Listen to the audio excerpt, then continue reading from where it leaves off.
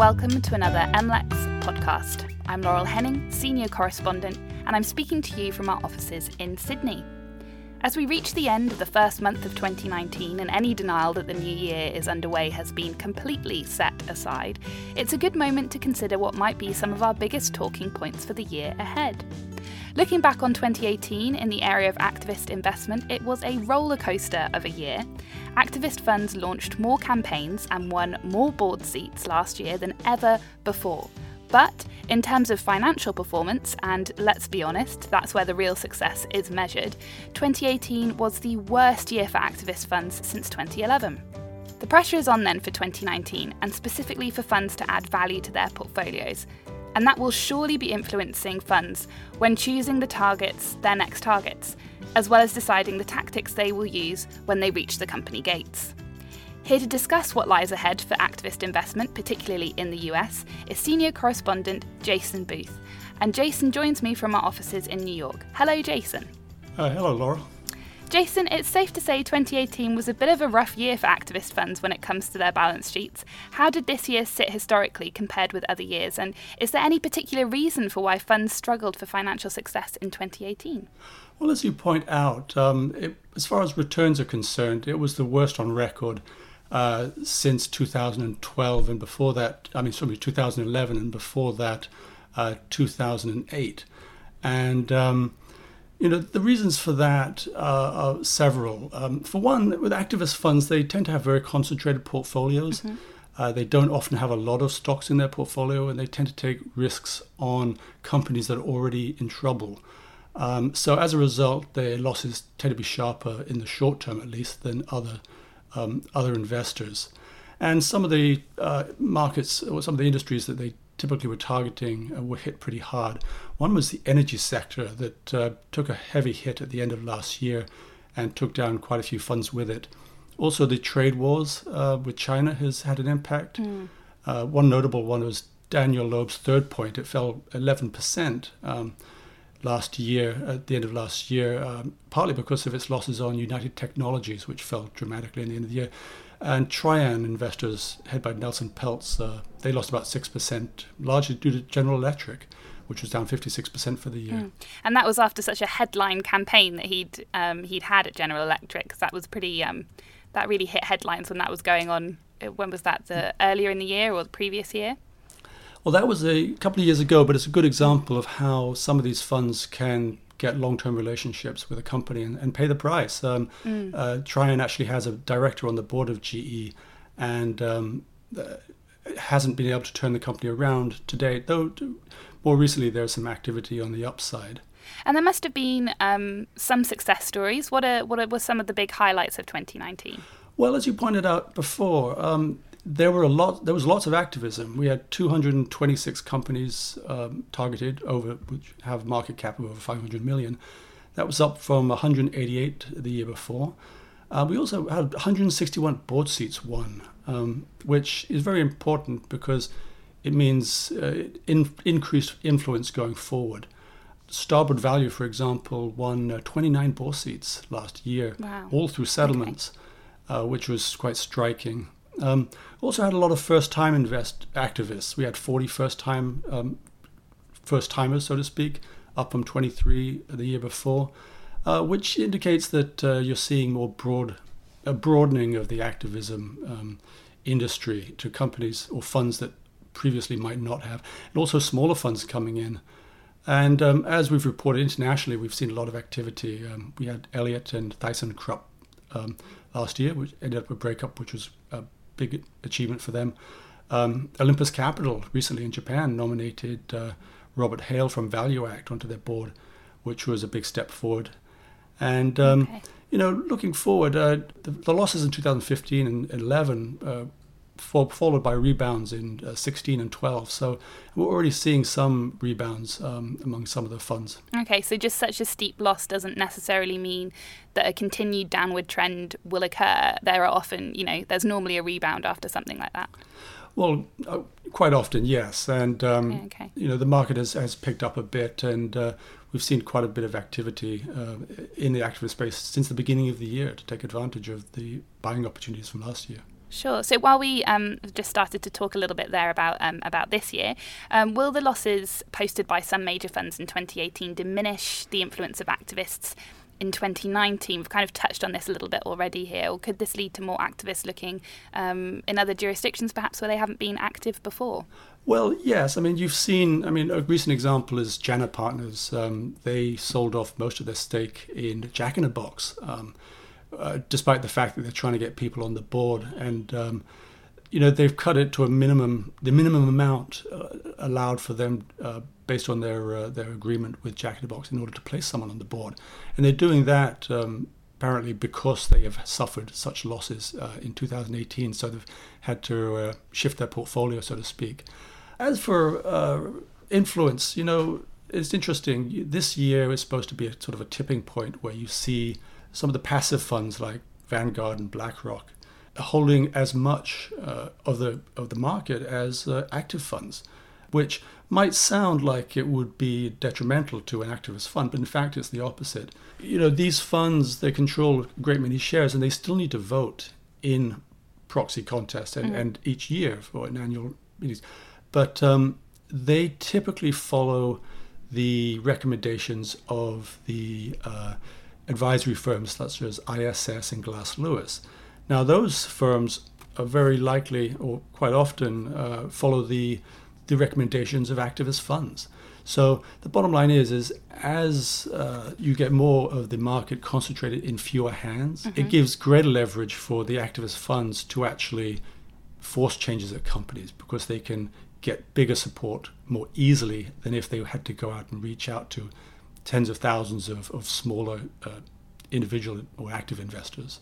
And then aside from sort of how funds might look at the larger passive funds and things like that, but is there a case of tweaking game strategies and also let's think about perhaps particular industries that might be vulnerable looking at the year ahead? We talked briefly there about the energy industry when we were introducing the podcast. I wonder if you have any insights there. Yes, well, that's a good point. First of all, I want to mention about jurisdiction as your last question.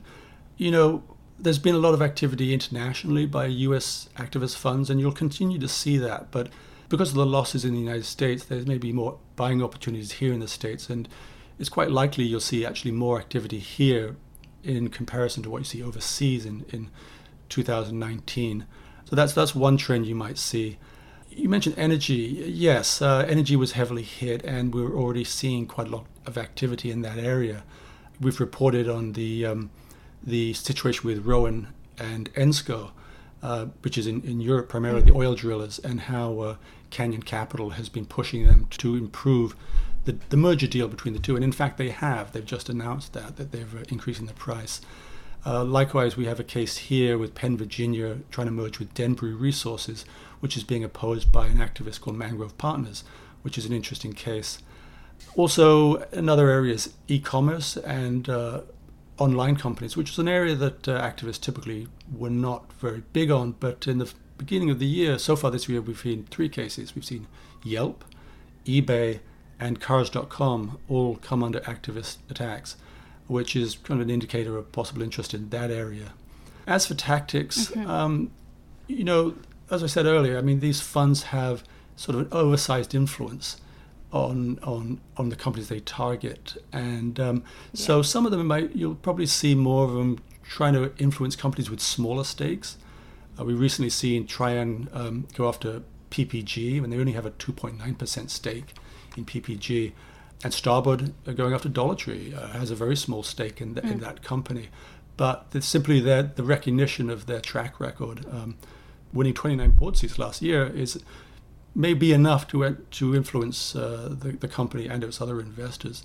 Yeah. Also, you're quite likely to see companies coming back to investments they already have, but have fallen quite a lot, and taking so-called second bite of the apple. GE is one that comes to mind on that.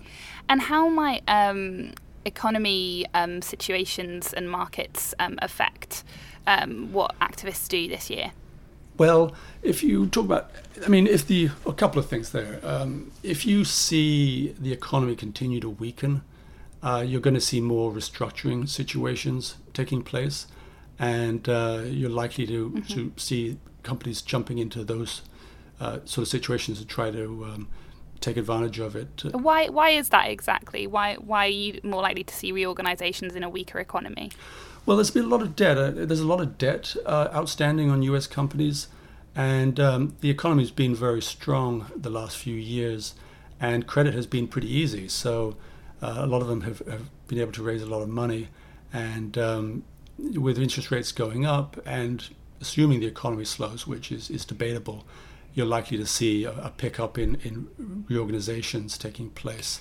And then looking, now ahead further into this year, and what situations or funds specifically should we expecting to hear about in the near future? I mean, we write a lot and we hear a lot about Elliott as such a big player in this market, but are there any other funds that we should be really looking out for, perhaps new players as well? Well, sure. Well, first of all, let's talk about some of the older players. I mean, Starboard Value is one we really need to keep an eye on. They've already launched several campaigns since the beginning of, or the end of 2019 and into this year. Cars.com, Dollar Tree, I mentioned. Magellan Health, they have a big stake in there and said they're going to be monitoring the situation. Another case that's come up that's pretty interesting is Blue Mountain at PG&E, the utilities company that has just filed for bankruptcy for protection from the litigation resulting from the wildfires out in California. Blue Mountain is threatening to overthrow the board of directors, even though the company's already just filed for Chapter 11 bankruptcy, which will be very interesting to see how they proceed on that, given that that's very rare and bankruptcy law tends to preclude the corporate governance law. But it'll be interesting to see it. We just saw another case, Ashland Global with Cruiser Capital, just reached a settlement, and Engaged Capital, which just won a proxy fight with Del Frisco's restaurant chain, today just nominated 3 directors for a company called Benchmark Electronics. So, we are seeing smaller funds coming in there and looking for opportunities and, making demands where they see the opportunities. And we expect to see more of that going forward. Just going back to the Blue Mountain PG&E bankruptcy case, that sounds particularly interesting. As you said, it's an unusual situation. What Yes. If bankruptcy law precludes that sort of activity anyway? What could be the motivations there to get involved at such a late stage in a company's history? Good question, and a lot of people are asking that question. Blue Mountain, you may recall, actually made a bit of a name for itself a few years ago in the so-called London Whale scandal. Well, I shouldn't say scandal, when they bet against, I believe it was J.P. Morgan, and made a great deal of money on that trade. But they made a big bet on PG&E just over last summer, and they put about $170 million into it. It was shortly after that the wildfire struck, leading to this bankruptcy. So the share price has fallen quite dramatically. It's down about $13. So they've lost on paper, about $100 million on this deal. That is not something that Blue Mountain wants to see remain as it is, and particularly their own investors are going to be asking them, what are you going to do about it? We're losing money here. So they need to be seen to be doing whatever they can to try to recoup some of their losses here. Whether they can or not is really hard to say. They